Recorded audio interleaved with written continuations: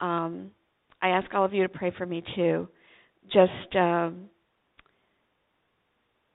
just going to read the Word of God today, and the Word can speak for itself.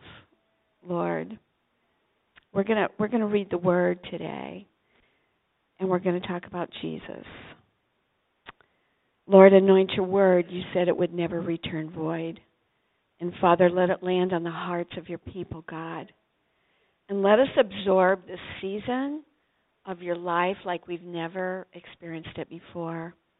Lord, let each one of us come to you as a little child, and let there be a new awakening, an awakening in our spirit, God, and that we would press in and we would know you more than the Savior of the world, but healer and friend and wonderful counselor and the Prince of Peace. Oh, Father, thank you for your great gift of Jesus at this season, Lord. So I just ask you to help me, Jesus. Ask you to help me, Father. Help me, Holy Spirit, this morning as we just share and we talk about you. In your precious name we pray. Amen. Well, I am going to be reading from the book of Luke. And Luke was a physician. I don't know if you guys know that. One of his disciples, Luke, he was a doctor. So he was really intricate about how he wrote things, and he wanted to make sure everything was right. And at the very beginning of the book of Luke, he tells us that he's telling his friend, he says, I know, I'm paraphrasing it, he says, I know a lot of people have been writing about Jesus and everything concerning him, but he said, I just felt that I had to make sure. It seemed fitting for him to write it as well. He said, having investigated everything carefully from the beginning, to write it out for you in consecutive order, so that you might know the exact truth. The exact truth. I love his words. That's how carefully he was writing these words to us today about the things that you've been taught. So let's just read the story of what happened just before Jesus was born. There was a setup from heaven. The time had come. Thousands of years had passed. The prophets had prophesied about a coming Savior. Isaiah had prophesied about his birth. They'd also prophesied about his death. But they didn't really comprehend it, with the exceptions to say they were waiting for the Messiah, the Christ, the great deliverer to come. And the Jews in Judah were watching for this event. Hundreds of years before, the other northern tribes had been taken captive. They were dispersed. They were then known as the lost tribes of Israel. But Judah, a few Benjamites, were still in the land of Judah. We were there, in the town, waiting. We saw Herod's buildings and his lust for splendor. But Herod was a wicked man. He had deep wickedness in his heart. And these were troubled times for the people. Rome was there. If they ever needed a Messiah to come, they needed him then. They were desperate for God to fulfill his word. And so Luke begins to tell us the story. Luke chapter 1, verse 5.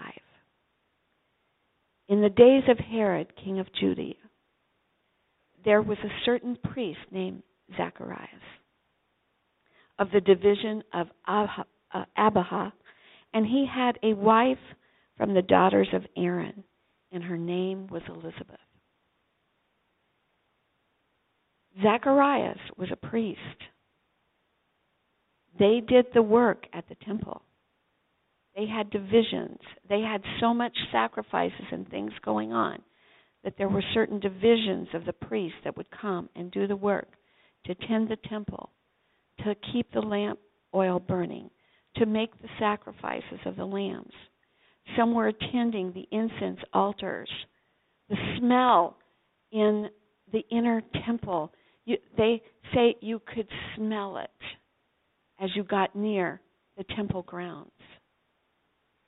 Zacharias was one of these priests. You just heard that his wife was from the daughters of Aaron. That meant the lineage of Aaron from way back in Moses' time. This had gone on for millennia. She was one of the daughters, thousands of years later and many generations later. So these two came from good stock. And they found each other and they fell in love. Just like you might have fallen in love with your heartthrob, with your soulmate. They'd found each other. And they were both righteous in the sight of the Lord, verse 6, walking blamelessly in all the commandments and requirements of the Lord. And they had no child because Elizabeth was barren, and they were both advanced in years. They were old. It was past childbearing. They were older than I am. And I'm old, kids. They were old. It was too late. Now it came about while Zacharias was performing his priestly service before God. According to the custom of the priestly office, he was chosen by lot to enter into the temple of the Lord, and that year he was going to tend the incense at the incense altar. So he wasn't going to be bloody that day with animal sacrifices, because being a priest in those days was bloody. They were butchers. They had to slaughter those animals for the sacrifices. It was intense. It was hard work. But he'd been chosen by lot to go in and bring the incense and keep the incense on the altar. Frankincense, myrrh, all the wonderful smells. The spikenard would be in that incense. And just imagine how you come in on a day when somebody's baking all these Christmas goodies and it fills the house with the air. Imagine what it was, the incense was filling the air of the temple. And in the Old Testament, it tells us that it was a pleasing aroma to God. It correlates to our worship. We had an incense altar here today when we worshiped God. When we worshiped Him. And our songs and our singing from our heart caused that incense and aroma to go up to God. And you blessed Him. And you made Him smile today. Wow. And the whole multitude of the people were joined. You know why the whole multitude of the people were joined? Because this was Pentecost. This is a special event. We're celebrating Pentecost at that time. In the hour of the incense offering. And an angel of the Lord appeared to him. Zacharias is in there. Nobody else is in there but him. Nobody else could go in. The people were outside praying while he went in. It was so holy. And the table of showbread was over there. The loaves were baked. And they're waiting. And it was dark in there because there's only the candlelight. I mean, it was candlelight. It wasn't totally dark, but, the lampstand was there. The 7 lit menorah, not the 8 one, but the 7 lamps of God And he goes in, verse 11, and an angel of the Lord appeared to him, standing to the right of the altar of incense. So he comes in, and right here, an angel appears. Yeah. He's not expecting this. He's alone. Nobody's there. Think about how you would feel. The angel appears. And Zacharias was troubled when he saw him, and fear gripped him. Troubled. These are translated words. Let's really translate it. He was terrified. He was troubled. He was like, oh my gosh, what is going on? This has never happened before. Nobody's ever told me a story like this. We don't have anything recorded in the Bible that an angel ever appeared in the holy place at the altar of incense until we hear it told at this time. This was the first time ever. But the angel said to him, do not be afraid, Zacharias, for your petition has been heard, and your wife Elizabeth will bear you a son, and you will name him John. Okay, let's just stop there for a minute. Here's an angel. Don't be afraid. Your petition has been heard. The petition? What petition? We prayed those years ago. In the days of our youth. We cried out. We prayed every day that we would have a child. We prayed it for years. We prayed it for 5 years. Then it was 10 years. Then it was 20 years. Then it was 30 years. Then if by some miracle it was 40 years. And now they're even beyond that. My petition has been heard. How many of you have prayers? Petitions. How many of you are still praying to God Almighty about something you are still believing for? Some spark of light. Lonnie said, this little light of mine. I mean, we don't know when they stopped praying, but that petition and those prayers were somewhere hanging in heaven, in the realms of heaven, wherever our prayers ascend. And that was the day God sent an angel. And they must have had faith activated in their life and they never must have turned on God, because it said they were living rightly. They decided not to get bitter because she didn't have a child, and it was a lot of shame in those days. People felt you were cursed if you couldn't bear children in those days. You know, there was a lot of stigma to that. And they must have kept their heart, not my will but thine, Father, whenever. They'd had to heard the story of Hannah waiting when Samuel was born. Those words and those stories in the Torah would have brought them great hope.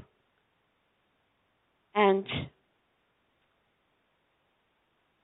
do not be afraid, for your petition has been heard, and your wife Elizabeth will bear you a son, and you will give him the name John. And you will have great joy and gladness, and many will rejoice at his birth. For he will be great in the sight of God and the Lord, and he will drink no wine or liquor, and he will be filled with the Holy Spirit while yet in his mother's womb. And he will turn back many of the sons of Israel to the Lord their God. That meant people that had fallen away. That meant people that weren't coming to the temple. That meant people that had lost their way and were sinning. And he will turn them back, many of the sons, to the Lord their God. And it is he who will go as a forerunner before him in the spirit and power of Elijah, to turn the hearts of the fathers back to the children, and the disobedient to an attitude of the righteous, so as to make ready a people prepared for the Lord. We're living in a season, even today, where the spirit of Elijah is reaching out. The spirit of Elijah that John carried. Thank you so much. That John carried in that day to prepare the way of the Lord. That's really a mandate that you and I have. That's really a charge. It's really something we're to be doing. We're to be evangelizing, like John did, to get the masses of humanity that have turned away from God, that don't even know who God is, that don't believe there is a God. It's our job, like John, to reach out and be the light and to prepare the way, because Jesus is coming again. This is our job now. He's coming again. Just like they were waiting for the Messiah to be born in that day, what are we waiting for? We're waiting for we know he was born. We've received him into our life. Right? He's alive. We're waiting for his return. And our job is to prepare the way of all those who are not ready, so they can be ready to receive him. Wow. And Zacharias said to the angel, "How shall I know for certain? For I am an old man, and my wife is advanced in years." I mean, now he's over the shock of an angel, and what's he doing? There were two trees in the garden. The tree of good and evil that God told them, the tree of knowledge of good and evil. And he said, don't go there. Don't even touch that tree. And the tree of life. So what does Zacharias do? He's headed for the tree of the knowledge of good and evil. He's processing it, isn't he? He's processing it like we do. God gives us a word. God gives us a word. He prophesies over us. He gives us a word, and we start to process. Now, how can I be certain that this can happen? Because, like, I'm telling you right now, I'm an old guy, and my wife, he's being kind. I love this, guys. Don't ever call your wife old. Just say, well, she's advanced in years. Okay? She's advanced in years, but I'm old. Yeah, take the hit, guys. Don't forget that. It's in the Word of God. If you do it, I can correct you based on the Scripture. Okay? Don't forget that, Pastor. Lonnie, my husband, my dear husband. Anyway, as long as I don't look older than him, I'm okay. All right. No, and it's just a joke. It's a joke between us. Okay, I better stop right here and get back to the Word of God. But imagine, he's now at this tree, and he's processing it. He has degraded. He's having this massive, never experienced before experience in the spiritual realm and in the natural realm, and he suddenly digresses to his mind and his thinking. So this is what old Gabriel had to say. How many of you know who Gabriel is? Let me tell you, if he ever shows up in front of you, he is so holy. He's the one that stands before God. He is saturated with the presence of God Almighty, the creator of the universe. Come on. He stands before the throne. He's there at his bidding. He goes and he's the messenger from the throne room of God. He's the one God says, Gabe, get down there. Go forth. You're on assignment. And this is what Gabriel says. And the angel answered and said to him, I am Gabriel. He's looking for proof. So he tells him, I'm Gabriel, who stands in the presence of God. And I have been sent to speak to you and to bring you this good news. And behold, now he's going to tell him how he's going to know. And behold, you shall be silent and unable to speak until the day when these things take place, because you did not believe my words, which shall be fulfilled in their proper time. There's something to be said for our unbelief. He had digressed to where the enemy had gotten into his head, standing before an angel from the throne room of heaven, and somehow the enemy got in his head and said, hath God really said? Isn't that what he told Eve? Did God really say that? Did God really mean that? He jumped in there into his brain. But now he's telling him, okay, so you're not even going to be able to speak. This is going to be the sign to you until these things happen. And the people were waiting for Zacharias and were wondering at his delay in the temple. But when he came out, he was unable to speak to them. And they realized that he'd seen a vision in the temple, and he kept making signs to them, but he remained mute. Imagine everything that angel and the whole experience, and you can't talk about it. You can't say it. And they're like, what in the world is going on? And it came about when the days of his priestly service were ended that he went back home. They went back home. After these days, Elizabeth, his wife, became pregnant. And she kept herself in seclusion for 5 months, saying, this is what she was saying. This is the way the Lord has dealt with me in the days when he looked with favor upon me to take away my disgrace among women. 5 months. She was feeling that the miracle had occurred. I mean, can you imagine all the prayers and all the feelings that she had had through all those years? And she is indeed pregnant. And she's showing now. She's 5 months along. But she kept it hidden under the folds of her cloth. She didn't want anybody saying something about what had happened. And undoubtedly in that 5 months, her husband had made enough signs to kind of get across to her something gigantic was going to happen, you know. Can you imagine? Thank you, Luke, for writing this down for us. So we know, as he said, exactly what happened.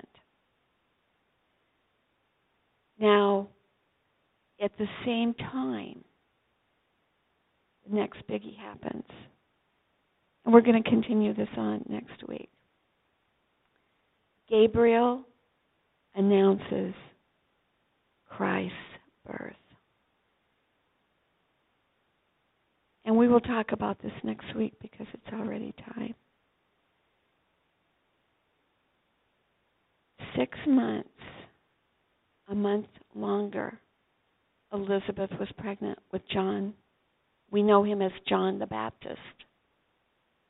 If you're new to the Bible and you haven't gotten to that part, they named him John, and he became John the Baptist. You've heard of him. But now Elizabeth is pregnant. She's 6 months along. And the angel Gabriel was another assignment. When we went to Israel, we went to Nazareth, the town that's in the area of Galilee, and that's where the Holy Spirit overshadowed Mary. And the next miracle was about to happen. We're going to talk about that next week. But as I close here today, I just want to remind you, great things happen. And if you've received a word from God, keep praying to Him. Keep talking to Him about it. Don't give up hope. We know that when God gave Abraham and Sarah a word that she was going to be pregnant, it took 25 years for that to manifest. And they too, like we just heard about Zacharias, tried to figure out a way to make it happen. And that's why we have the trouble to this day in the Middle East that we do. But don't give up hope. Sometimes there's reasons for delayed answers to prayer. And we see in this case, there was an appointed time, the exact time that God would release that answer to her. Because it was her child that would be the forerunner for Jesus. I want to tell you, little Mary in Nazareth, Mary, Jesus' mom, her and Elizabeth were cousins. We're going to find that out next week. It's an amazing story about our birth of our Jesus. People say, even to this day, can anything good come out of Nazareth? And we say, yes. Our precious Lord, the Lord Jesus Christ. He was born in Bethlehem, a very small place. A very small place. It was a humble place in a manger, a cave. While Herod was sitting in his extravagant palaces, our Jesus was chosen to be born in a very humble place. So I want to tell you that Praise Chapel may seem like a humble place in these days. It may be like a little tiny church somewhere in Bethlehem. But I want to tell you that out of small places like Bethlehem, God does great things. So please, saints, let us never despise where we're living, the size of our gatherings, our life. The quality of our life is not reflected in what my bank account tells me is in there. Do you hear me? He is our provider. He is the lover of our soul. And He will watch over you like He has watched over every jot and tittle of His word from the beginning. So today we pray, Father, let us not come before You in unbelief at anything You've spoken to us. And Father, let us be those carriers of light. And let us receive and let that anointing of Elijah come upon all of us, Father, and a company of Elijah that goes forth in the earth today, Lord, as we give testimony. Father, don't let us be too busy this week or in all our preparations and miss opportunities to spread the gospel. So we praise You. We give You all honor and glory. And in Your name, Jesus, we pray. Amen. Amen. When Lonnie and I were, can I tell them one thing? I want to tell you about how God sets things up. It's just one little story now. I promise. It's worth listening for. You're going to be amazed. I'm on the plane. Many of you do not know our dear friend, Herman, who we prayed for 2 years ago, who was here in Dartmouth, Hitchcock, in the ICU for over 6 months, had over 50 surgeries, had over 3 absolute certified miracles to keep him alive during that time. We flew him home around Thanksgiving 2 years ago, and God gave him over 2 years of life, quality of life at home, to be with his wife and family. Sunday, after I left church here, I got a call from Kathy. She was sobbing. And actually, Lonnie and I had to run up to our camp last week, and I was feeling really sick. And I said, Lonnie, I'm feeling so sick, you're either going to have to pull over, and I'm going to be sick, or you've got to find a bathroom. And we're in the boonies, up in the mountains. We were on the 302. And anyway, I was just like this. Suddenly we see a bathroom. I get out. If we hadn't made that stop, we had cell service there. You hear me? So you never know what might...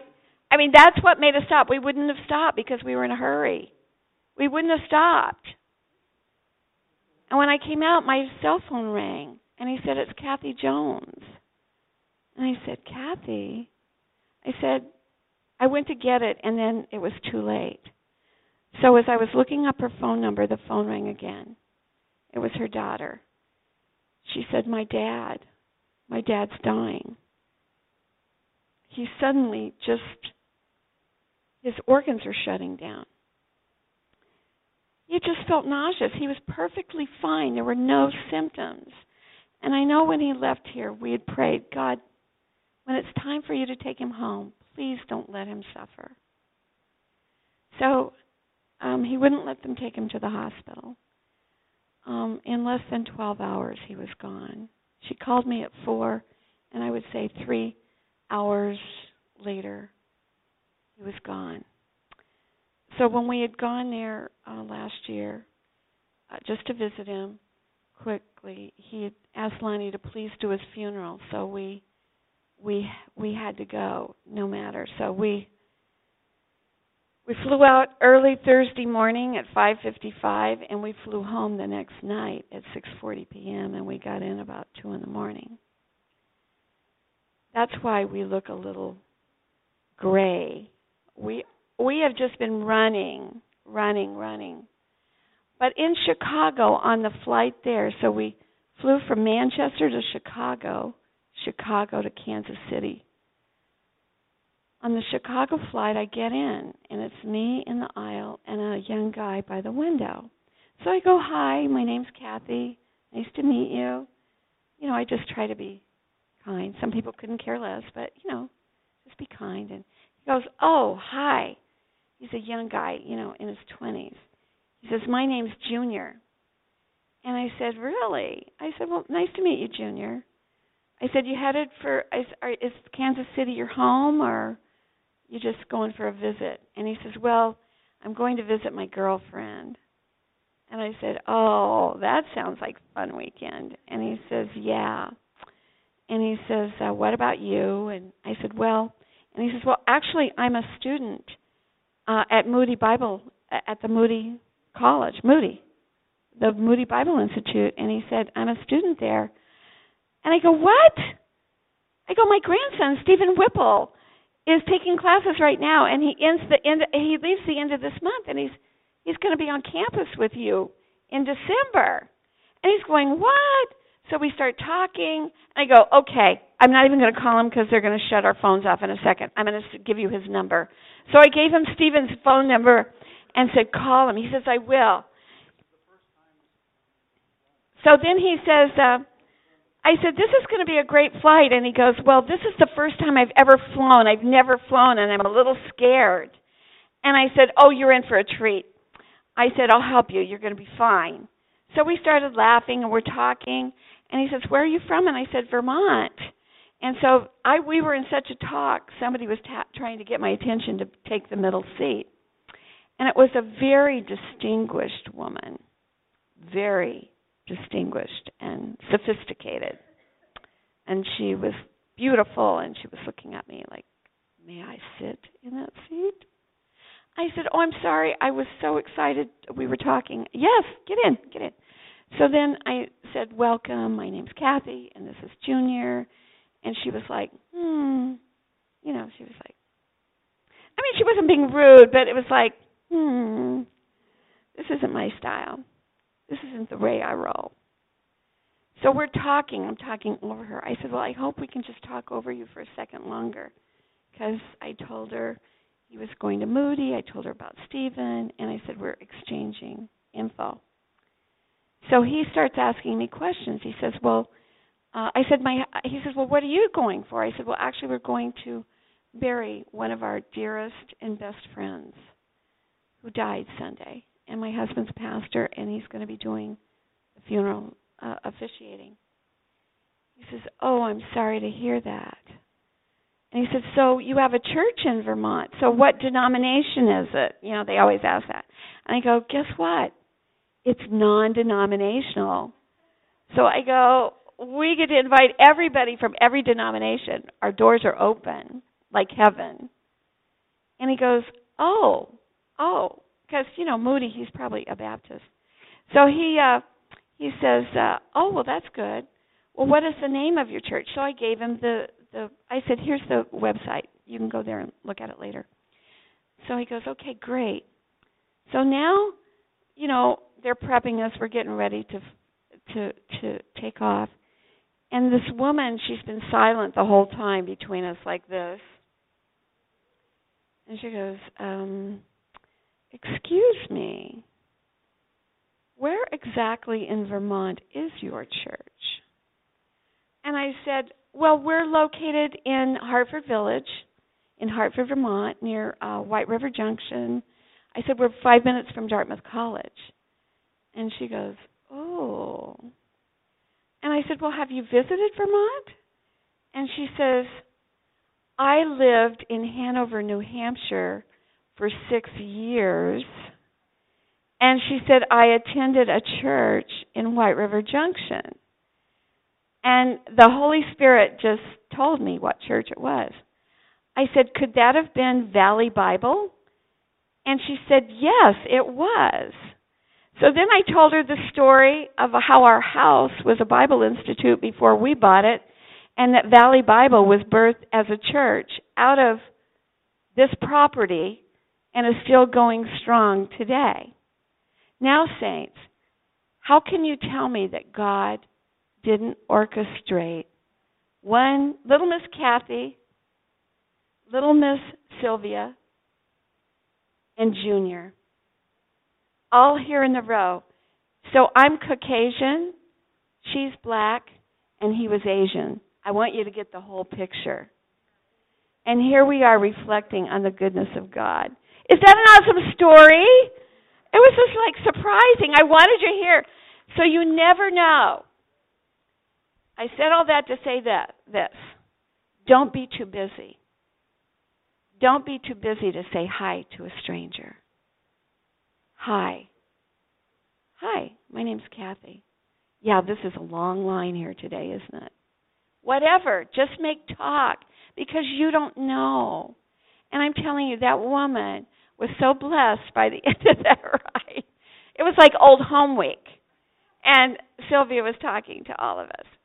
So it was a real precious moment that God just says, I'm in control. Because I was sitting there like, wow, this is intense, flying here, flying back, and all the other things, all the ducks in a row. Did we make the right decision? I felt we did, but it was just my head wandering, and that happened. So let him confirm that he's in control of your life. God bless you. Get out of here. Oh. That's